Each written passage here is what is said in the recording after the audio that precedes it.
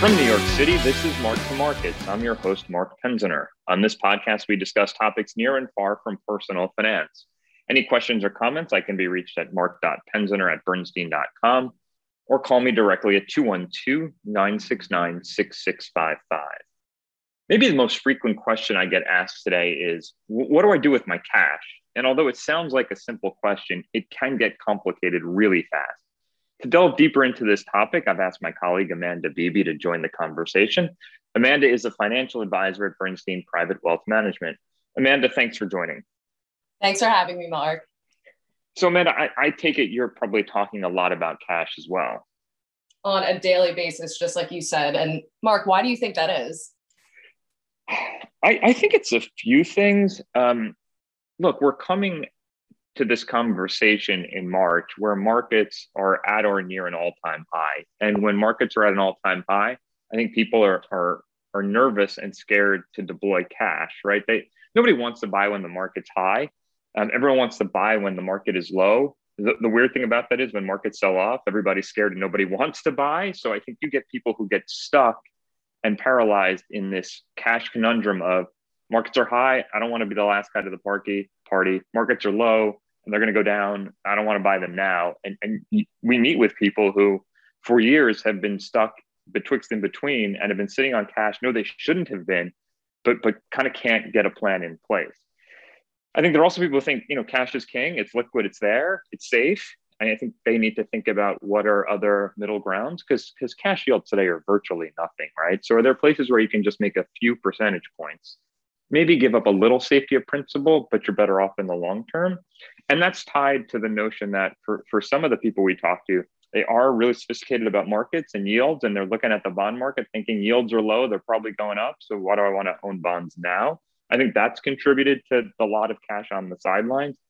And then also, we have seen through this period of time, although we see it all the time, where I think there are two phenomenons. People have gone through a transaction, so they sold their business and they've come into cash. And now they're like, well, what do I want to do with it now? What's the plan? Is this the right time? It's COVID. Or people who are working at companies. Think about, the market's up a lot since last year, especially in the tech space. And we meet with lots of people who have reduced their exposure to their company stock because they say, wow, my company stock's at an all-time high. That's great news, right? They're doing great, but they sell the company stock and now they don't know what to do with it. So that cash gets built up there as well. Mark, is there any way to know how much cash is actually out there and whether it's an unusual amount? So the best data we have on that comes from the Fed. So the total assets, according to the Federal Reserve, held in money markets surged over $1 trillion. That's T with a trillion in the first half of 2020 and now stands at about $4.4 trillion. So that's a lot of money in cash that's got to find a place to go. And I think that's one of the reasons we're having this discussion, right? It is not unusual for us to be talking to people who are on more cash than they otherwise typically are and are trying to figure out what they do with it now. So if someone is sitting on cash now, how should they think about that position? I'd love to tell you, I think there is a hard and fast rule. If you're in cash, do this equation, ask yourself these questions, and boom, here's the answer. I don't think it works that way. I think there is a context to this conversation that's really important.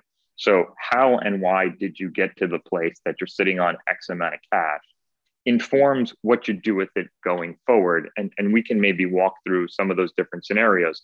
But if you're someone who's just been slowly accumulating cash and are scared of the market, that's a different challenge than someone who had a great investment strategy, was sticking with it, understandably got very scared during COVID 12 months ago, went to cash and is now trying to figure out, I had this good plan, I sold at the wrong time. How do I re-put that together? By the way, that's different, although all these people are in cash, than the people I discussed prior who sold a business, wound up in cash, or a corporate executive who sold some company stock and now is in cash. These all have very different dynamics. It is actually not a one-size-fits-all answer. It is a one-size-fits-all question. I've got too much cash, it's earning nothing. What do I do about it? What you do about it actually becomes very unique to your own circumstances. So then let's, in that case, assume you're an investor who sold out of the market has just been sitting in cash for a period of time and is scared of the market getting back in? How would you advise that person?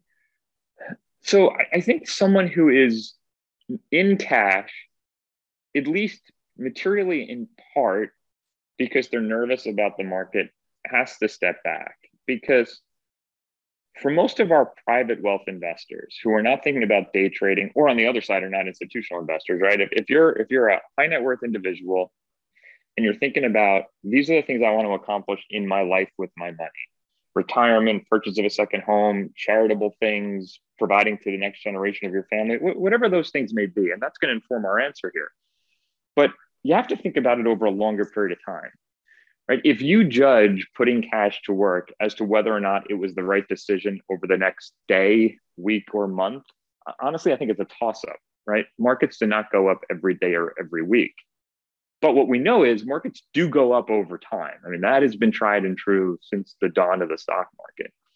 And so one way to think about it is to compare historically, what if I put money into the market every time the market was a bear market? So it was low, it had just gone down by 20%, versus what if I ended up putting money into the market if I put it in kind of near the top, right? Almost every time it's near the top.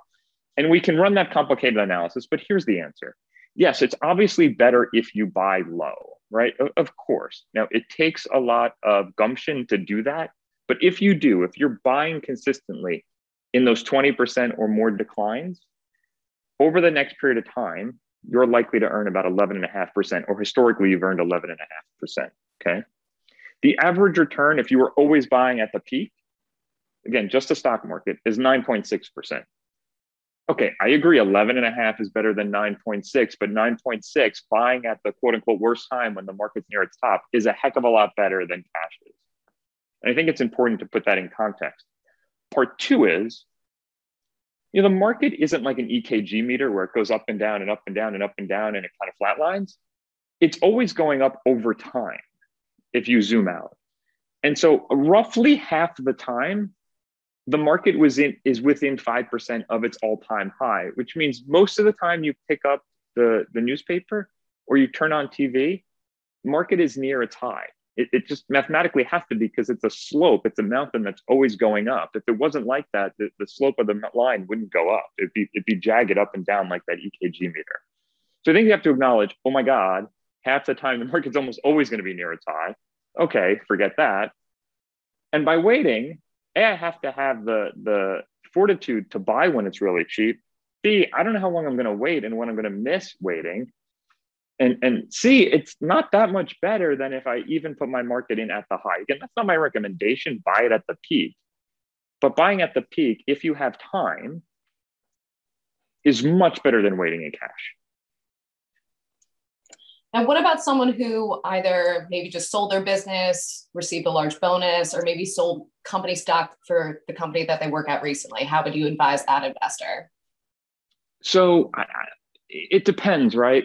What I'll often see, use the example you talked about, someone who works at a company and is thinking about or has sold some of their company stock. I see what we would think of as a barbell approach, right? So they wind up having a portion of their balance sheet still in the company stock, and then a portion of the money in cash. And what they think is, and in some ways this is right, I'm taking risk with the company stock. In many cases, it's restricted, meaning they can't sell it. So I might as well be really safe with my other money to like a barbell, balance out those risks. Conceptually, I think that's right. The question is, how much risk reduction is cash actually giving you? And are there any alternatives that would be of a similar level of risk reduction as cash and do better over the long term? And so one of the things we did is we looked at over a 20-year period, right? If you're in that example of, I've sold some of my company stock and now I've got cash, or by the way, you could get there from any different way, right? It could be your investment portfolio. What's the pro and con of having that cash position, right? And so what we did is comparison. We thought about it over 20 years. And over that 20-year period, we said, okay, what if you have 100% in cash that's not in the company stock? And scenario two, put 80% in really high quality tax-free bonds and just put 20% in the market. So your 20% stock 80% bonds, what we would call a very conservative portfolio, as opposed to all cash in the non-company stock account. Here's what we found. You can look at different stress points. What's the chance I lose 30% of that portfolio? It's actually no better from a risk reduction standpoint if you have the 20/80 portfolio or the all cash portfolio. Like all cash is no better at reducing risk than 20 stock, 80 high quality bonds. Whether you look at a 30% loss or a 40% loss or a 50% loss, the all cash portfolio isn't a better barbell than the other side of the barbell being 20% global stock and 80% bonds, right? Okay, so if you say to me, it's a wash, then why do it? The reason you do it is cash earns you very little, and the 20 stock, 80 bond portfolio doesn't make you a lot, but it's significantly better than cash. And so this is the way we thought about it. We thought about someone who was sitting on $10 million, projecting that out over the next 20 years. And in an average market, just going from all cash to 80 bond, 20 stock, which I would tell you is really not going to produce much anxiety, increases in the average market someone's wealth by over $3 million. Wow. Even in terrible markets, it's almost $2 million because you're getting nothing on your cash for a decade or two, right? And just going to 20/80, which I would tell you will basically keep no one up at night. I mean, a few people it will. Really adds to the money in one's pocket and still achieves that goal of barbelling against all of the stock. It's true. That's significant. Now, are there strategies to make people more comfortable with putting cash to work? Well, one is don't look at your portfolio. No, I say that in jest, right? So there are, but I do think that notion of, don't overlook at the portfolio is actually relevant, right? Because if you're scoring these decisions, as I said before, day to day, week to week, it's going to be maddening. It's going to be frustrating. And frankly, half the time you're going to be wrong, right? So you got to take a longer view. But one of the really practical ways to address this notion of getting out of cash, because the thing that worries me when I talk to clients who sit on too much cash is that I'm going to have the same conversation with them 2, 3, 4, and 5 years from now. And I would rather a client or an investor go from cash and be, in that prior example, 20 stock, 80 bonds, and make up a number, earn 3%, and complain about the 3% return to me 5 years later, than be in cash and have earned nothing and still be stuck 5 years later. And by the way, 5 years from now or 2 years from now, the questions are still going to be the same. Either the market's going to have just sold off and they're going to be too scared to invest, or the market's going to be at an all-time high and they're not going to be want to be the last person to the party. There's like never a moment that feels like the perfect time to buy stock, right? Nope. So one of the ways we approach it is this notion of dollar cost averaging. This is not like weird science, right? I mean, this is pretty well known, but what it says is, in a very regimented way, I'm going to take my cash, and on the first of every month, the first of every quarter, there are different strategies for this, regularly, slowly add it into my portfolio. Now, my portfolio doesn't have to be the stock market. It could be that 20 stock, 80 bond portfolio. So if you have $100 or $1 million or $10 million, if you're doing this over 10 months, 1/10 of that, so $10 million, the first month, $1 million. And if it's going 20/80, now only 200,000 of your $10 million is going into the stock market. So you very slowly, regularly deploy your capital into the market. One of the strategies we thought about with dollar cost averaging is, what's the optimal amount of time? Do you do that over a year? Mark, you just said 10 months. Is that right? Do you do it over 2 years? Do you do it over 3 months and a quarter? How do you think about it? So we ran all those numbers. Remember, I just said the markets are typically going up. So the longer you wait, statistically, you're cutting into the growth of the portfolio. But it's definitely true that if you put money to work today and the market collapses by 30% tomorrow, it was better to not have bought. So we have to now evaluate all the historical data and think about what that means going forward.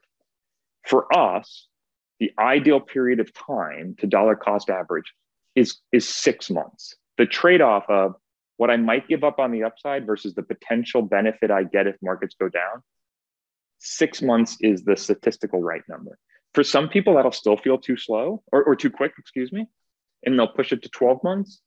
Beyond 12 months, I get a little hesitant, but you know what? If it's going to take someone 18 or 24 months, that's better than having a cash conversation 18 or 24 months from now. The other thing when you dollar cost average in is, if someone dollar cost averages in month 1, month 2, month 3, and they're getting the experience from the portfolio that they hoped for, low volatility, high return, medium return, whatever it is, you're meeting the expectations, it builds comfort and also allows, because there's more cash, that if there is a really attractive moment to buy stock or any other asset, psychologically, they're more willing to do that because they've built comfort with the notion of investing. And then they say, look, I've gotten what I expected from this portfolio for 3, 4, 5 months. Stocks are now discounted by 10 or 15%. I want to be a buyer. I get how this works. I understand. And so dollar cost averaging not only mathematically can help, but I think the psychological benefit is really important.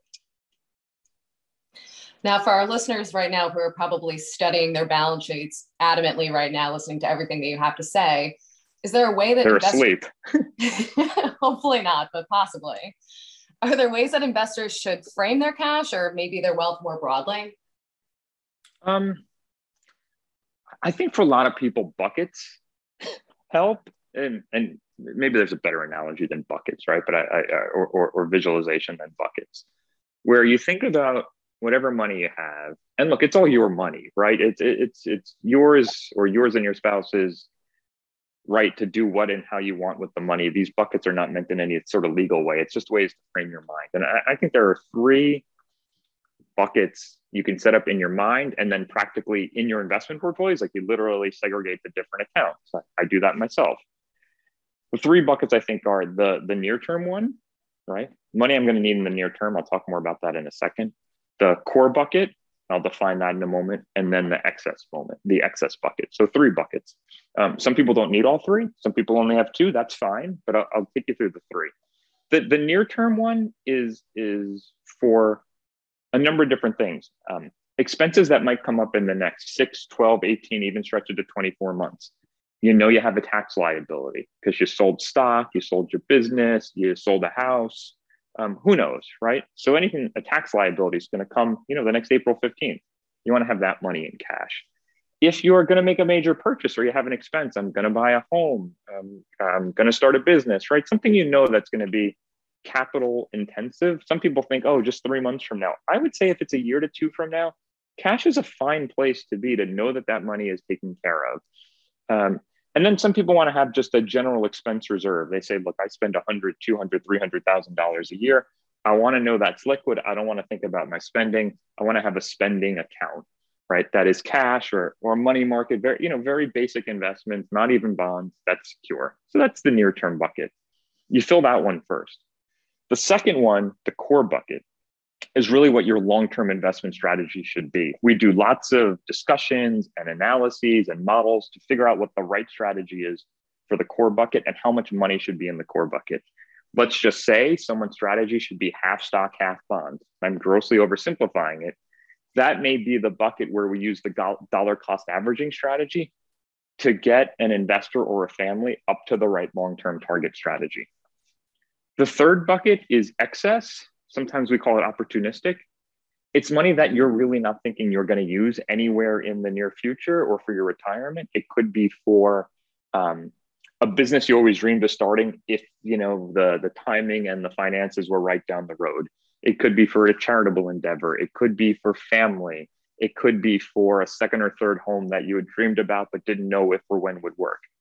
It could also be a place where you just want to really take interesting investment risk, right? Because it's interesting and attractive to you to try and have outsized return. That bucket, I wouldn't have cash in that bucket. And it's unlikely I'm going to use a dollar cost averaging strategy because that money is so long-term. You want that money invested as soon as possible for as long as possible at as high of a rate of return as possible. And near-term risk or volatility shouldn't really scare you in that bucket because you're kind of psychologically building in, yeah, that's my risk budget. Bad things could happen in that portfolio, but over the long term, I'm going to get paid for taking those type of risks. How do you think best about cash from an investment point of view? How best to deploy it once you're ready to finally pull that trigger? So I think once you say, okay, I've got a strategy. I'm going to dollar cost average. I'm not going to dollar cost average. I've got my bucket set up. I'm going to pivot with what I'm going to do. I think one of the things someone who's trying to maybe be opportunistic about their money is to think, what's my investment preference? And I would also say to you, I'm going to frame it in 4 different quadrants, but you could be 1, 2, 3, or 4 of the quadrants, right? Different buckets might look like different quadrants. So for instance, you might say, look, I want to be a liquid investor and I don't want to take really contrary opinions. I want to kind of go with the consensus in my investments. And so if you're going to do that, you might own index funds, right? You might own growth equities. You might own high grade fixed income, things that are easily liquid, that are not controversial or overly compelling or contrarian. Nothing wrong with that, right? There are other investors who say, I need liquidity. I like liquidity. I don't like lockups. I get that. But I really want contrarian investments. Some people like that in their core portfolio. Some people only want to do that in the opportunistic space. And in other podcasts and webinars, I've talked about those opportunities in value equities and small cap and international. It feels really easy to say that in March when all 3 of those parts of the market are doing so well this year. But thankfully, we're on record 3-6 months ago saying, hey, those were contrarian opportunities that you really should be looking at. And that looks smart today. There are other investors who say, I don't worry about liquidity, right? I don't need this money for a while. And if you're willing to be illiquid, which means I can't get my money out of the investment, in layman's terms, your house is illiquid. You just can't sell it and get the money out tomorrow, right? How illiquid, we could debate that, but illiquid. In the illiquid space, there are alternatives investments that are very contrarian, but there are also illiquid investments that are non-contrarian today. Hedge funds, private equity, heck SPACs, right? I mean, we can debate the value of each of these, but I do think it's relevant to sometimes frame your investment portfolio and how much liquidity do I need? And am I trying to run with the crowd or am I trying to run against the crowd? And in some places, maybe I'm trying to do both, or in one bucket, I'm doing one and one I'm doing the other. Well, Mark, how best do you think you can tie a bow to wrap up this conversation on cash altogether? What are your final thoughts? I think the biggest takeaway is the notion of planning and not one size fits all. And I don't mean to say that in a kind of a trite or soundbite type of way, but I really do think if you're in a position where you have a bunch of cash, it is really relevant to have a conversation with me or your financial advisors or professionals about why, how'd you get there? What are you trying to accomplish? And how do you sort of get moving with a plan? Because as I said before, the fear for me as a financial advisor is that I'm having the same conversation with the client year in, year out, and I'm not getting them to take action. And almost always some action, even a little action, is better than inaction. And I think sometimes people feel like they don't want to make the wrong decision. And deciding when to invest does expose you to the wrong decision, right? I picked the right time, I picked the wrong time. But I would submit that if you don't, you're actually making a decision to not decide, which, as weird as that sounds, that's a decision to say, I'm going to punt and I'll think about this. And that is a decision. It's not so clearly right or wrong because you don't have to live with it in the market or in your statement every day. But you do have to live with what that opportunity cost was over the week, over the month, over the year, in some cases in the bad extremes, over a decade. And now those long periods of time is where real wealth is created, where you just get to compound on your money. And missing out on that time value of money is crippling. In finance and in all aspects of life, you can't get that time back. And when we're talking about compounding, it's so critical in what we do. So I hope, Amanda, that was the bow you were looking for this discussion. Well said. Thank you, Mark. So Amanda, thanks for joining. To our listeners, feel free to email me at mark.penziner@bernstein.com. Or as I said, call me at 212-969-6655. Happy to have one-on-one conversations about this or any other topic we've covered related to finance or other webinars or podcasts that we've done. Make sure to like or review this podcast wherever you listen to it. We really appreciate that, and it helps others find it. Until next time.